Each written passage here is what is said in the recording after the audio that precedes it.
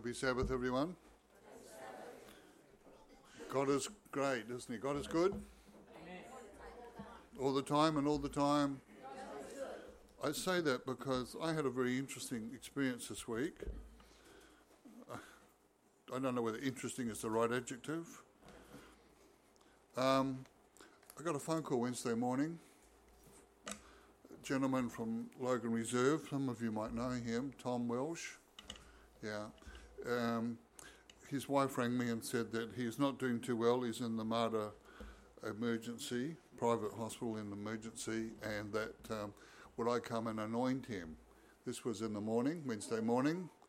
And I said, well, I'm still in my pyjamas. I'll wash up and jump in my car and get there. I'll probably get there by 10:30 because you've got to count for traffic.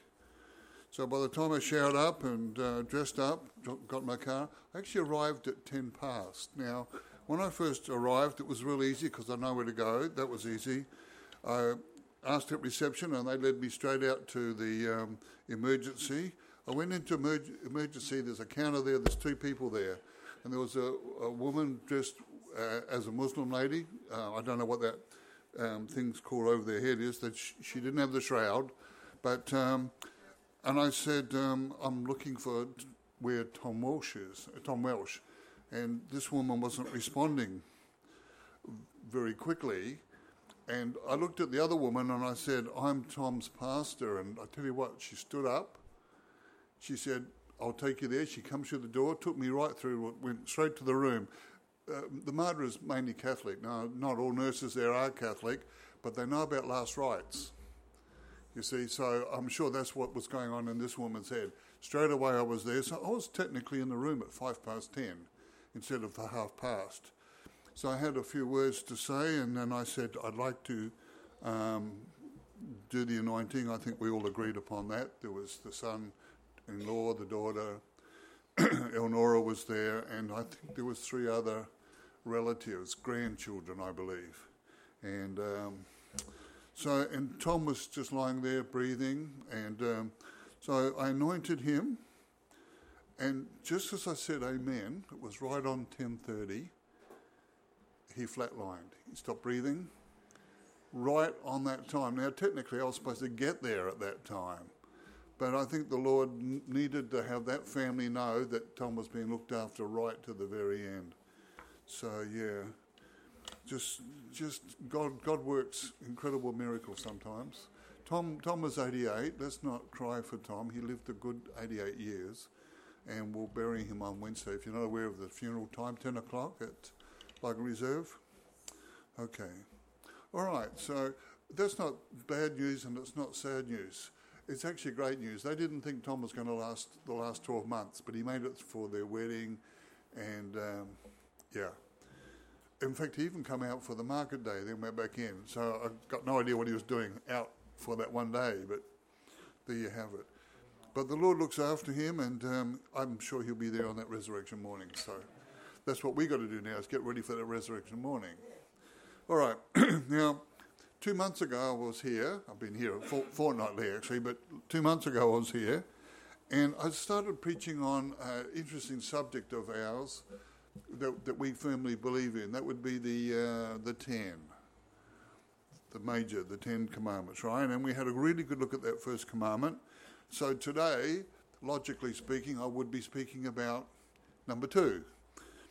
And that would be, you shall not make for yourselves a carved image. Now, you know, this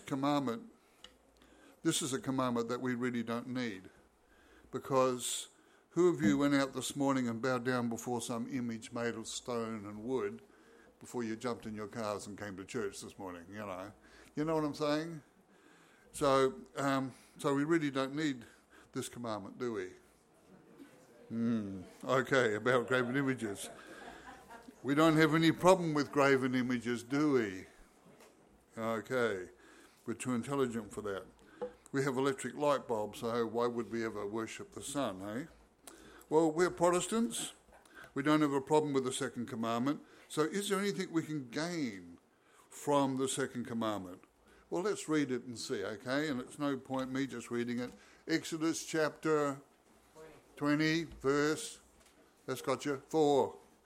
4 onwards. So turn with me to Exodus 4. I've got it down, but I'll give you a chance to look it up. Verse 4, chapter 20, verse 4. And I'm reading from the New King James Version, because as we remarked this morning, our language gets fairly chopped up over time. All right. You shall not make for yourselves a carved image or any likeness of anything that is in heaven above, or that is in earth beneath, or that is in the water under the earth. Do not worship an image of anything representing God in the water, in the skies, or on the land. That's the command, isn't it? Stars are in the skies. Maybe the command is about something like star worship, like astrology. Maybe consulting your horoscope. We don't do that, do we? Okay, right, good. That would be like catering to or following its dictates. There are some that do live by their horoscope. The Bible warns us about bad images. Modern times inundate us with thousands of images every day. In fact, we now carry them around in our pockets, don't we? And they make up more and more images. There's so many images, I don't know what to do. And I'm not saying they're all bad, although some of them are. They in modern times inundate us with thousands of images every day. Even billboards. There are some billboards that shouldn't be up, really. They're very distracting. We see also images on television. We see them on the monitor. We see them everywhere. In 100 ways, we're flooded with these images every day. Can these things be idols?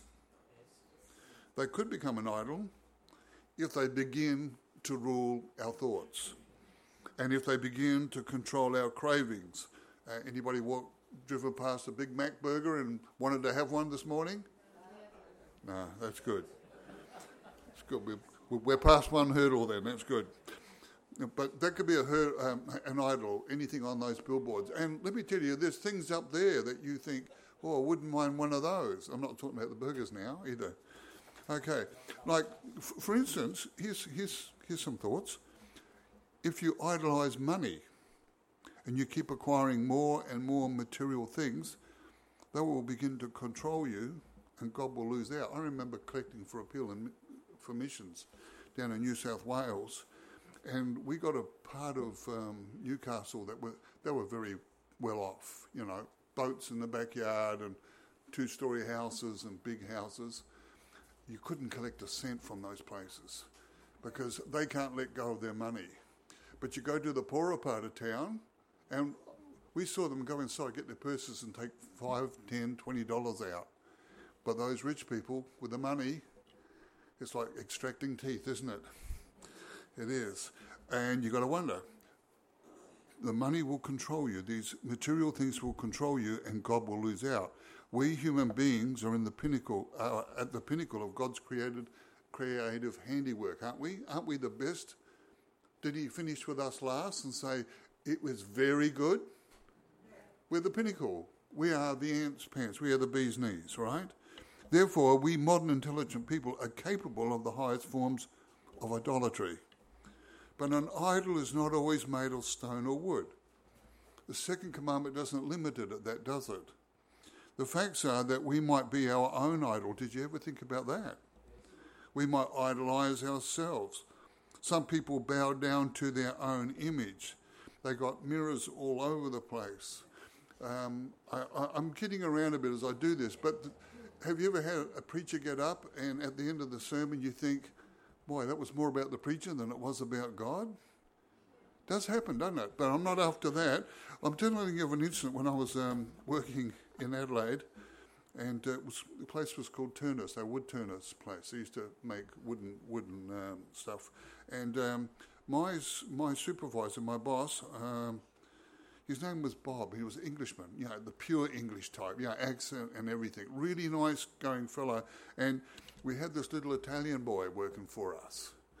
And the Englishman was asked to move this Italian's car one day. And he said, I got in the car, and it was one of those big, like V8 type things. And there's mirrors on the mud guards up there and down on the dash. And he said everywhere he looked when he got in behind the driver's seat, all he could see was himself. All the mirrors were trained on the driver. I'm not having a go at Italians. I'm just saying some people idolise self, right? So there you go. Interesting. There's people that worship their body. They've got to be sun tanned just right. You know these, people that tan? Yep. They've got to be perfect. They worship their looks. Let's face it, we are never, ever going to look like Brad Pitt or Angelina Jolie, are we? Well, I certainly am not. I'm safe here, I think. Look, come with me to Psalm 135, please. 135 in your Bible.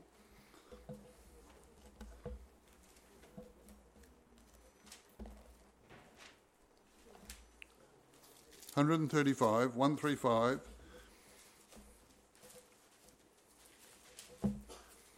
Interesting, this is. Talking about, this here is the law of idols. Verse 18, 135. It's very simple. All it says is, those who make them are like them. Those who make them are like them. Does that make sense? That's the law of the idol. If you make an idol, you're going to soon become like that idol. In other words, you'll soon become like the images that dominate you. So we need to be careful, don't we? What images we allow to consume our daily thoughts, that's what we're becoming like. There's a few other texts, I'll come to those later, that say the same thing. If you make an idol of wealth or wine or women or any other thing, those things will soon become your pleasure and passion. And that's what will dominate your life. This is the law of the second commandment. Heaven will fade away and the Bible will get boring. We don't want that. If the image of fashion consumes you, then you'll soon be governed by fashion. Now, I hope I'm not stepping on toes here, looking around. Maybe in a bigger church, maybe if I went to Springwood, eh? I shouldn't say that, no. Okay. If the image of fashion consumes you, then you will soon be governed by fashion. If the image of position and prestige is dwelt upon long enough, you will soon be controlled by them. And it's amazing. Have you ever been introduced and the first thing they ask you is, what do you do for a living? Who cares? What I do is not me. You know what I mean? Ask me about me. Don't ask me what I'm doing. That's a prestige thing. And that's where our society leads. We don't go there. We shouldn't go there. Okay? So we're more focused on what we do rather than who we are. So we've got to be careful with this. Okay. Another thing. So if I get charmed by a certain sports figure, anybody, I heard Israel Folau get mentioned. I mean, we're not charmed by him, but Israel Folau, does anybody know who Israel Folau is? Does anybody doesn't know who Israel Folau is? Okay, Israel Folau is a footballer, or was, probably still is, he's actually a Mormon. Did you know that? For those who didn't know. Oh, now Pentecostal, is he? Okay. Well, he put up on his Facebook, I think it was, or one of those, a piece of scripture that said all gays, amongst others, will go to hell, right? And that's his belief, and that's fair enough too. Now, apparently in today's world, free speech is not free. In fact, if you're a Christian, you better not speak your mind, but if you're a pagan or if you're gay, you can say anything you want.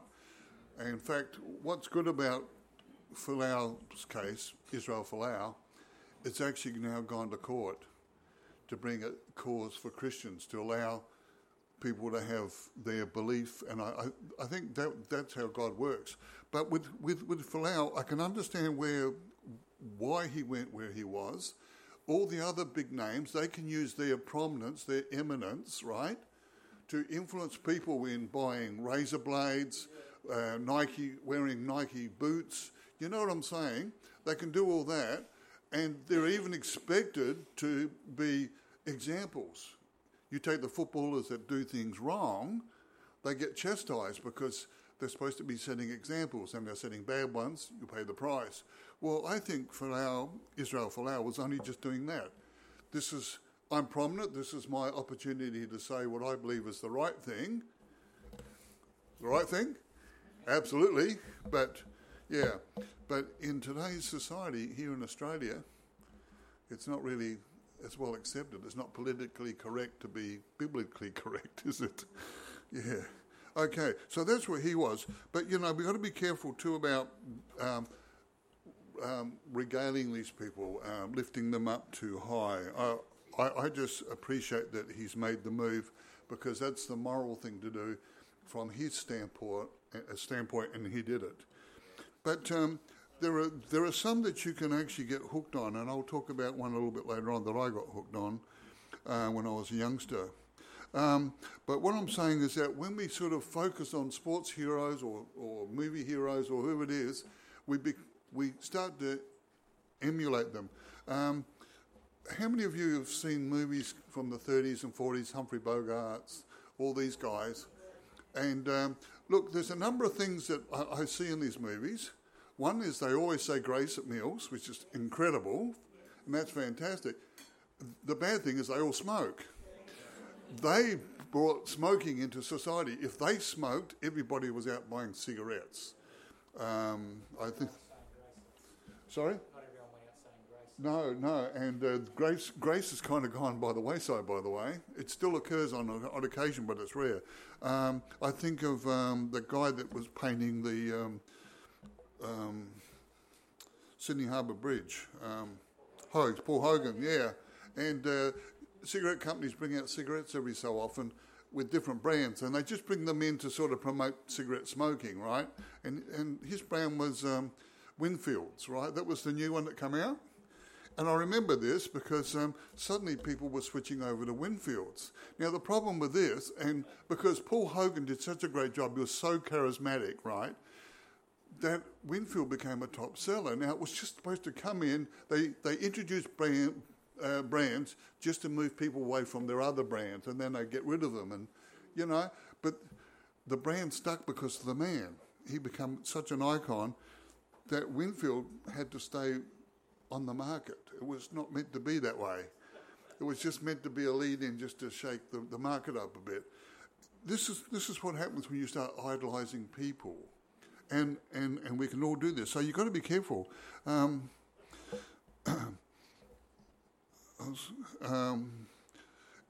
It's about what we get excited about.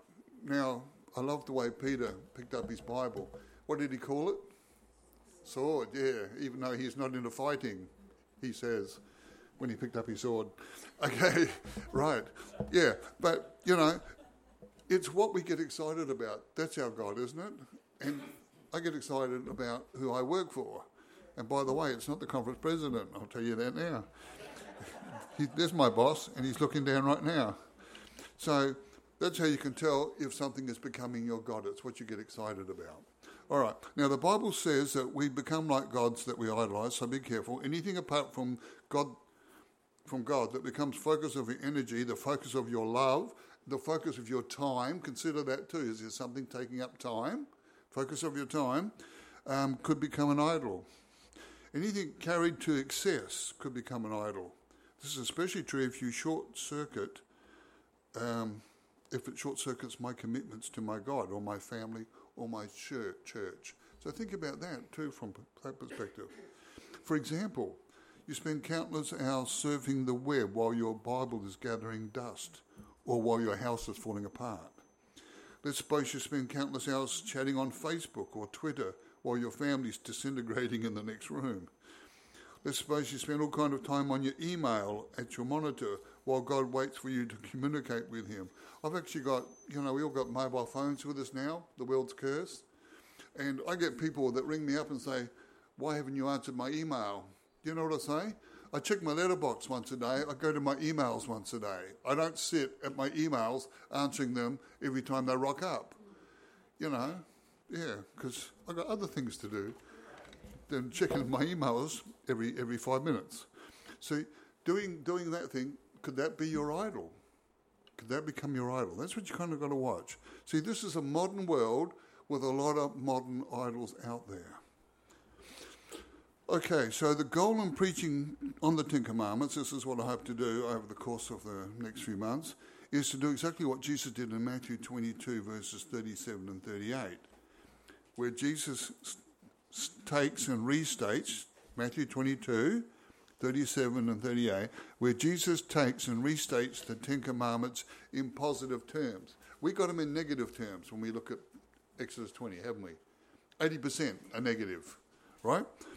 Well, what I love about Jesus is that he states them from the positive perspective. Now, I think that's a good thing to do, Matthew 22, 37 and 38. I think it's a good thing to do, and that's exactly what I propose to do. My first sermon was loving God. This one is called loving his image. I don't want to, you shouldn't do anything. What about just loving God's image? His image. No other image. That image there. God image. And I want to talk about that image a little bit too, just quietly. Okay. All right. So what Jesus did, and if you're there now, I'm not going to read it from here. You know what it is. Love God. Love your neighbour. Love God is your first four. Love your neighbour is the... Yeah. Have I just given you the Ten Commandments with two words, love and love, in the positive? There we go. It's stated in the positive. So today, what would be the positive of don't make graven images? I reckon it's love God's image, loving God's image. And I think that is a very positive thing. Now, a few moments ago, we read a warning in Psalm 135 where it says that those who make graven images will become like them. Let's restate that verse in positive sense. If the image of God dominates your thoughts, your time and your love, you'll eventually begin to reflect the image of God. Amen. It's a bit longer, but think about that. Isn't that good? If the image of God dominates your thoughts, your time and your love, you'll eventually begin to reflect the image of God. That's a beautiful principle, I reckon. Jeremiah 2 verse 5, King James, states it this way. They have followed idols and have become idolaters. You get the point? You follow idols, you become idolaters. Whatever you walk after, you will worship. This is the heart of the second commandment. So be careful what consumes your life. All right. So the second commandment is of highest importance. What is at stake here is your destiny. Both God and devil are contending for your image. You know that, don't you? They're both contending for your image. Both want you to reflect the image. That's what they want. But on page 1 of the Bible, God sets his purpose. It's probably on everybody's page 1, Genesis 1:26. Let us make man in whose image? God's image, in our image. Which image are we supposed to be reflecting back? The one that we were made in. Isn't that true? God's purpose is for every human being, is that we might be in the divine image. And he's still working to make his children into the divine image. Romans 8:29. I'll let you look that up. Romans 8:29.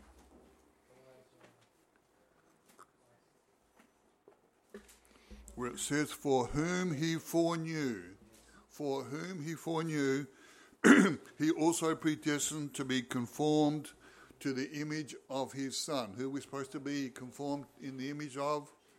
Jesus Christ. There we have it. In the image of God, in the image of Jesus. That's the goal of heaven. We have been chosen to be like Jesus. That is God's purpose for us. So how do we become like Jesus? The law of beholding.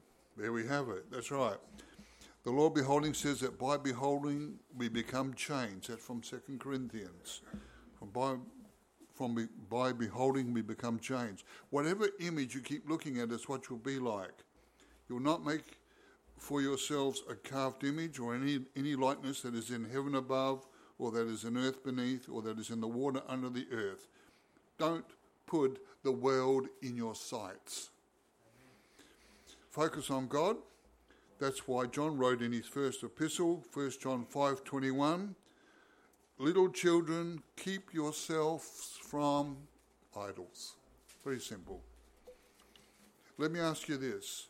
What was the first commandment that the children of Israel broke?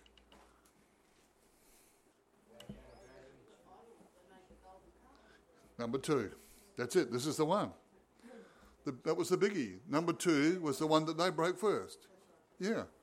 But let me tell you that if you really get into the grand purpose of the second commandment, and if you do get into it, you will keep all the others much more easily. If you're focused on the image of God, it's really hard to go to those others. If you're focusing on the image of God, it's hard to steal. It's hard to bear false witness if you focus on the image of God. You get my drift? So it's really not the least of all commandments. It's probably right up there amongst the greatest, 10. There we go. Yeah, one of the top 10. Yeah. All right. So if it becomes your goal to reflect more and more the image of God in your life, then you won't want to lie, steal, any of those other things. An idol is a substitute for God. It's not the real thing, but an image of the real thing. It's a stand-in or a counterfeit. God wants us to have the real thing. God is so good, he also wants us what is best for us. Don't be attracted to false images of life. Go for the real article. Go for God's image. That's always important. Now, verse 5, 20 verse 5.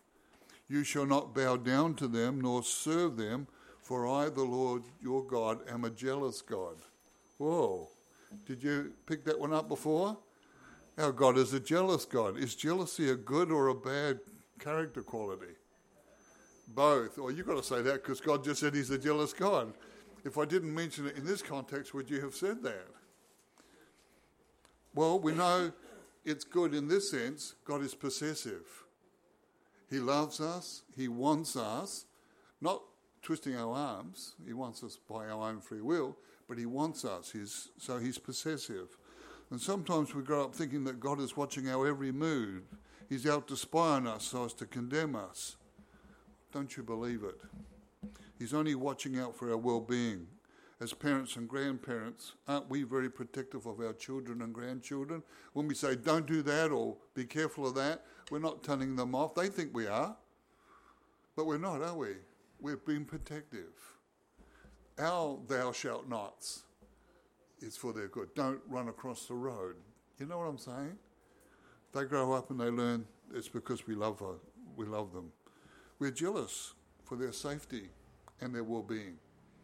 I think jealous and zealous are so closely related there.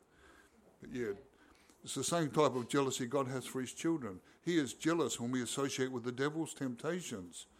Those evil baits will take us down a path from which we may not come back from. Protection is an excellent component of God's law. I think the 10 Commandments were put in place as a wall of protection around us, shielding us from all kind of evil. You know, if everybody, and this is going to happen one day, if everybody kept the law of God, there'd be no need for a United Nations Security Council, which I believe is meeting at this very time. There'd be no need for an army, no Pine Gap or any other military installations, no need for police protection, no jails, no mobile phones, no courts, no locks or keys, no security systems. Wouldn't it be fantastic? There'll be no more crime of any kind. These 2 tablets of stone written by God's very own finger are a wonderful protection for each of us. And the path of obedience is the only path to safety. We've got to praise God for his law because it's there to protect us. We do not keep it to be saved. We keep it because we love Jesus and we are already saved. I actually had that debate once when I was part of a minister's fraternal in a small town. You have a more tendency to join those. And I was on the chaplaincy committee there too. Actually, I was the chairman of the chaplaincy committee for the state school, choosing a chaplain. But the one person that wasn't there very often was the Anglican guy. And when he rocked up and he saw me there, he said, "What's this guy doing there? He's the Seventh-day Adventist." Well, we didn't discuss differences. We just got on really well together and made sure that the town was fairly blanketed with Christianity, you see. Well, he was very outspoken. And then he said, these guys believe that you've got to keep the Ten Commandments to be saved, and that Ellen White, their prophet, is works above the Scriptures. And I turned to the head of the fraternal, and he nodded. There was about 30 people there, and he nodded. That nod was, yes, you can speak, because we never ever spoke outside of our mainstream beliefs, which were similar. And I said, well, firstly, I said, a lot of churches have prophets. I know most of the Pentecostals do. They're getting prophecies right, left and centre. And I said, am I not right? And I got all these nods from around the room, so that shut him up on the... And I said, and yes, we have a prophet also. And I said, and she said that she was a lesser light to the greater light. So I said, but there are some people that might hold her writings above Scriptures, but it's not the doctrine of the church. Amen. And then I said, and as for the Ten Commandments, I said what I said here. I keep them because I am saved, not to be saved.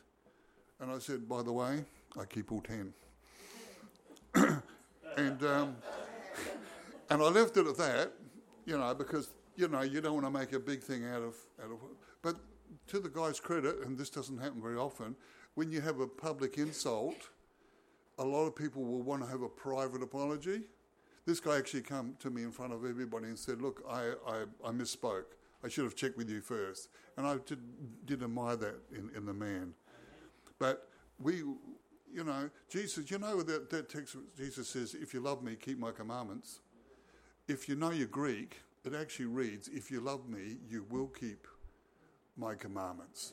It's a response to love. It isn't what you have to do. You do it because you love Jesus, because you love him. Why do you love him? He's made access to heaven available again when it was taken away from us in the Garden of Eden. That's why we love him.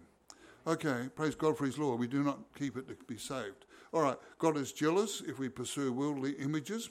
Maybe we're chasing secular, sophisticated values. That happens. That the devil dangles before us like a carrot before a donkey. We burn out our strength chasing the wrong image. We are created in the image of God. The second commandment urges us to spend our energies chasing the right image.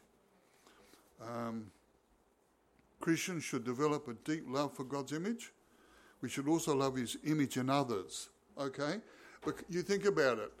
If there's anybody out there you don't like very much at all, Genesis 1:26 says they were also created in the image of God. So we should be looking for that image inside of them. We really ought to. Not an easy job to do. It's very hard looking forward when you're reaching behind you pulling knives out of your back, but there you go. You've got to do it. We should love his image in others, as we should love his image in ourselves as well. Ellen White states in Volume 5 of Testimonies for the Church, page 307, by beholding and imitating his life, we shall become renewed in his image. The glory of heaven will shine in our lives and be reflected upon others. I love that. Okay, let's continue with the second commandment, verses 5 and 6. For I, the Lord your God, am a jealous God, visiting the iniquity of the fathers on the children, to the third and fourth generation of those who hate me, but showing mercy to thousands, to those who love me and keep my commandments. You see the contrast there? Hate and love, and also the length of time here. The punishment is to the third and fourth generation, and I don't think God's whacking into your grandkids and your kids and your grandkids and your great-grandkids. I think what happens when sin enters the family, the consequences affect to the third and fourth generation. But for those who love him, the scripture says he will look after them for 1,000 generations. What a contrast. What an absolute contrast. So 1,000 generations. The punishment of the sin might last 75 years, but the result of love will last 1,000 generations. Did you know that the second commandment is the only commandment where love is mentioned? Interesting. Who does God show his great love to? To those who love him and keep his commandments. This is interesting. What does that remind you of? Those who love him and keep his commandments. Come on. Yeah, Revelation. Go straight to Revelation 12:17. And the dragon was enraged, was wroth with the woman, and he went to make war with the rest of her offspring, who keep the commandments of God and have the testimony of Jesus Christ. Revelation 14:12 says that the saints are those who keep his commandments and remain faithful to Jesus. Human beings are warned not to create an image of what they think God might look like. Just as soon as we cast an image of God, we've reduced him to something that we can handle. Have you ever noticed that? I know people do that. They say, oh yeah, God must be white hair, shape of a man. There's a video by Louis Giglio. I don't know if any of you have seen it. If you get hold of it, he's not a Seventh-day Adventist. He ought to be. And he's put out a DVD called Indescribable, and he talks about God. And it's absolutely incredible. It's in our own bookshops if you get hold of it. Should be in the library. I won't spoil what he says, but he does a whole sermon on how incredibly vast and incredible God is. And he is so true. We can't, he says, and this is what Scripture says, we can't try and bring God down into a shape that we are comfortable with. We can't do that with God, because the moment you do that, that's what you revere. And you can't do that either. He's greater than that. So it's kind of like carving him up into a God when we start doing that. Some people want to design a God, tailor-made to specifications. We can't do that either. We've got to go to the God of Scripture. And if he's overwhelming and incredibly and huge and vast, that's because he is. It's because he is. Rather than redesign God to meet our wishes, why don't we allow him to redesign us to fit into his plan for our life? Amen. We are not little potters down here on this earth, forming God into an image of our own making. Instead, we are clay sitting on the divine potter's wheel, awaiting his loving touch to mould us into the image of his choosing. The second commandment is really one of surrender to God's purpose. Romans 8:7 says that we are to submit to God's law. It is here at the second commandment where we submit to the divine pattern maker. It is not we who carve up an image. No, it is God who holds the chisel. When you take the chisel in your own hand and you carve up an image of your own design, you break the second commandment. The bottom line here is, are you willing to surrender all to God? Is it your desire to love God's image? If so, then pray. Pray that you may reflect more of the divine image. Pray, I want to be like Jesus. Pray, I want his character to be my character. Pray, the great goal of my life is this, to be like Jesus. Amen. Amen. Well, thank you for your time. May God bless you. Let's finish this with a beautiful hymn, hymn 3.